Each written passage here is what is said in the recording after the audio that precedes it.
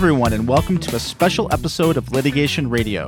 I'm your host, Dave Scriven-Young. I'm a commercial and environmental litigator in the Chicago office of Bakar & Abramson, which is recognized as the largest law firm serving the construction industry, with 115 lawyers and 11 offices around the U.S. On this show, we talk to the country's top litigators and judges to discover best practices in developing our careers, winning cases, getting more clients, and building a sustainable practice. This podcast is brought to you by the litigation section of the American Bar Association. The litigation section provides litigators of all practice areas the resources we need to be successful advocates for our clients. Learn more at ambar.org/litigation. For over a decade, the National Association of Women Lawyers has compiled data demonstrating a consistent and relatively undisturbed pattern of a significant lack of women and people of color in the upper echelon of law firm and legal profession leadership. This special episode will discuss these fundamental problems for the legal profession and what the ABA litigation section is doing about it. In particular, we'll discuss two upcoming programs that the section is hosting in Boston, the Women in Litigation Joint CLE Conference to be held November 17th through 19th, and the two-day Diverse Leaders Trial Academy to be held immediately after that conference. So I'd like to welcome our two guests to discuss these issues. First, we have Beth Kaufman, who is the chair of the ABA litigation section and is a named partner in the law firm of Schoeman, Updike, Kaufman, and Gerber, LLP in New York City, where she handles complex litigation. Welcome to the show, Beth. Thanks, Dave. I'm very, very happy to be here. Great. And our second guest is Lara White. She's a co-chair of the Women in Litigation Joint CLE Conference and is a professor of practice of business and legal studies at Tulane University A.B. Freeman School of Business in New Orleans, Louisiana. Welcome, Lara. Hi, thanks for having me, Dave. All right, well, let's start with Beth. So how would you describe the state of women in the legal profession right now? You know, Dave, you mentioned NAWL, the National Association of Women Lawyers, and I was president of NAWL beginning in 2012. And at that point in time, women accounted for about 16% of equity partners in the AmLaw 200 firms. Today, women account for 21% of equity partners in the AmLaw 200. 18% of partners in the AmLaw 200 are Caucasian women. 3% are women of color. That sounds like progress, but it is very, very slow, incremental progress. And we at the litigation section are doing what we can to help advance women in the legal profession, give them the skills, allow them to network, allow them to professionally develop so that they can move into the upper echelons of the legal profession, into management and leadership roles, and most importantly, become trial lawyers. Great. And of course, we've been dealing with the global pandemic that's happening all around us. Lara, I wonder, how has COVID specifically affected the progress of women? Yeah, thanks, Dave. That's obviously a very topical question. The litigation section mental health and wellness task force actually just posted an article in September written by the task force co-chair, Dr. Diana Uchiyama. She's the executive director at Illinois Lawyers Assistance Program. And her article identified the fact that many parents, obviously both men and women, but particularly women, have had to leave the workforce during COVID due to the increased strain on childcare, homeschooling, and caretaking of older relatives. So this past year has seen millions of women leave the workforce at almost 4 times the rate of men. COVID has added to the already significant pressure, burnout, and fatigue that women in particular suffer in the workplace. And this mass exodus has had a big impact on diversity and will have a big impact in the future on diversity, both for law firms, the court system, and judges, as well as in-house positions, because this has obviously been a large career disruption for many of these working women. So given that framework, Beth, you've been chair of the litigation section for a couple of months now. What are your plans for the ABA litigation section to help women and other litigators with diverse characteristics make progress in the legal profession? Well, let me take you back a little bit because we've been doing a lot in the litigation section for a while to help women advance. I was fortunate to co-chair the Products Liability Litigation Committee back in the late 90s into the early 2000s. And we started the section's first, what we call Women in Committee, the Women in Products Liability. And Lara was part of that for much of her career in the ABA as well. And this was designed to give women lawyers a place where they could network, make long-standing and long-lasting friendships and professional connections within the section with other women who practiced in products liability. And it turned out to be exactly what we hoped for. That group met every year, and the energy in the room of what was very often close to 200 women was really stupendous. From Women in Litigation, we got Women in Insurance, WIN, WHISTLE, Women in Securities Litigation, and most recently we have WHILE, Women in Labor and Employment. All of these groups were very active. The connections between the women who were involved in them grew very strong, and the section decided that every other year we would offer the Women in Litigation Joint CLE Conference, where those groups come together with our regular committee, the Women Advocate Committee, and produce programming that will help women advance as women lawyers, network with their colleagues, make long-standing, lasting professional connections and friendships, and succeed in that way. So we have had, I think, 6 Women in Litigation conferences. This year's conference is in Boston. All of those women in groups are going to be meeting, planning business meetings, planning programming, because next year they all will present their own standalone programming for their members. So one year we have a big joint conference, and the next year all of those committees have programming just in their practice areas. We also are going forward with a diverse lawyers trial academy, because the problems of advancement are not just afflicting women, they are afflicting, as you say, lawyers who are diverse, who have diverse characteristics.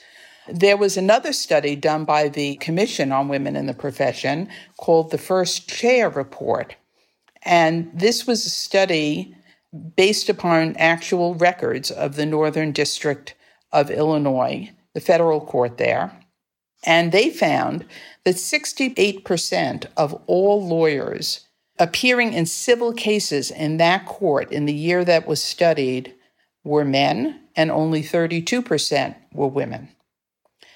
Women did not even identify themselves as lead counsel. Only 24% of women said they were lead counsel. 76% of the men said they were lead counsel. And they were not trying cases. The lead trial lawyers in those cases, 73% were men, 27% were women. And these statistics apply across the board. Lawyers who have other diverse characteristics, lawyers of color, lawyers who are physically challenged, lawyers who have different sexual orientations, all of them are represented at percentages much, much lower than even women are in those studies.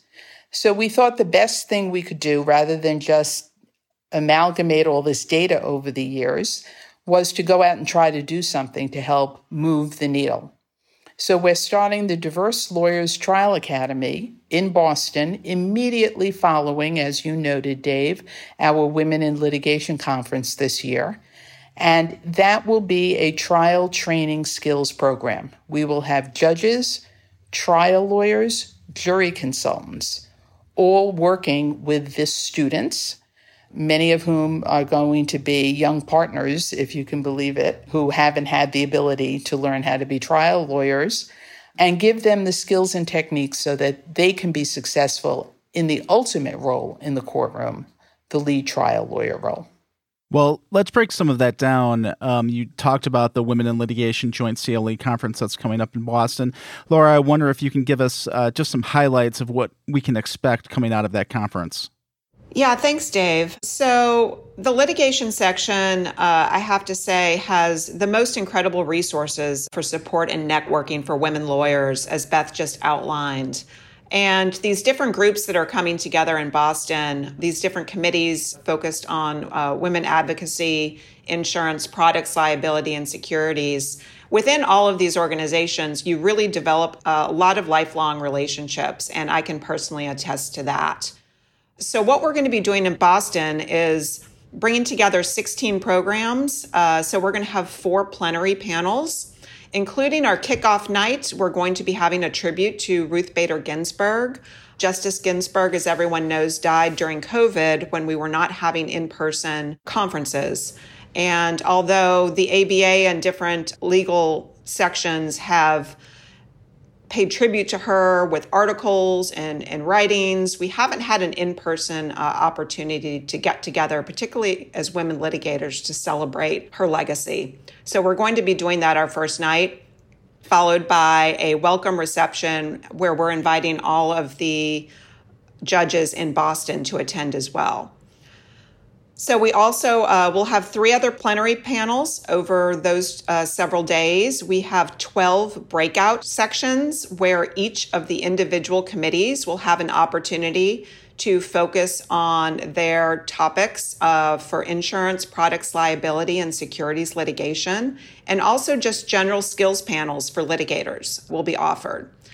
We're having a number of networking opportunities. In addition to the welcome reception, we'll be having a reception and dinner on another night. We have 2 breakfasts and we have speakers in our lunch programs. We're also going to be having yoga and some wellness activities involved as well. So there's going to be lots of opportunities to interact with women litigators all over the country, judges, and in-house counsel. And everyone's very excited about attending. Well, it sounds like an amazing program. And let me just ask a question, Lara, that perhaps wasn't in the script, but can men come to the Women in Litigation Joint CLE Conference, and do men go to that conference? Yes, we welcome men to attend. So we'd be happy to have them join us. Don't want anyone to feel excluded or unwelcome. It's a very welcoming group. So we would love to have men attend, and men have attended before. So we would be happy to have them come and join us. Excellent. And Beth, the second program that you mentioned was the Diverse Leaders Trial Academy. And I wonder if you could give us some highlights and why should a law firm leader send diverse leaders to this trial academy? So the Diverse Lawyers Trial Academy was really a brainchild of a group of us who looked at the number of, as I said, lawyers of color and women who were not trial lawyers and did not self-identify as lead trial lawyers. And after conferring with judges, because there are many judges throughout the country that are trying to remedy this situation also, and they're doing that mostly through their rulemaking, asking firms to make sure that they have women in lead roles and lawyers of color and other lawyers with diverse characteristics in lead roles. After conferring with all of them, we thought we could put to great use the wonderful trial lawyers who are women, who are men, the jury consultants who are very active in the section, and bring together a lot of our judges who are very supportive of this concept and who themselves had been great trial lawyers when they were in private practice, bring them together and plan a trial skills training program.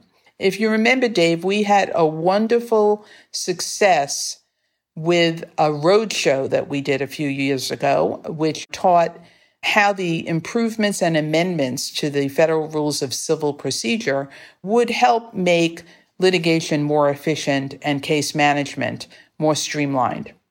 One of the successes of that program is that we actually took it on the road to 17 cities. We did an entirely local program.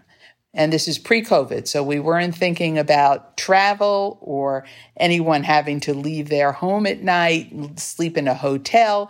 We just thought if we could go to the individual cities and talk with the local lawyers, the local judges who they know, the judges' law clerks, we would be able to have a great impact in that community. And so we went on the road to bring that program to lawyers and judges and others in the courthouse across the country.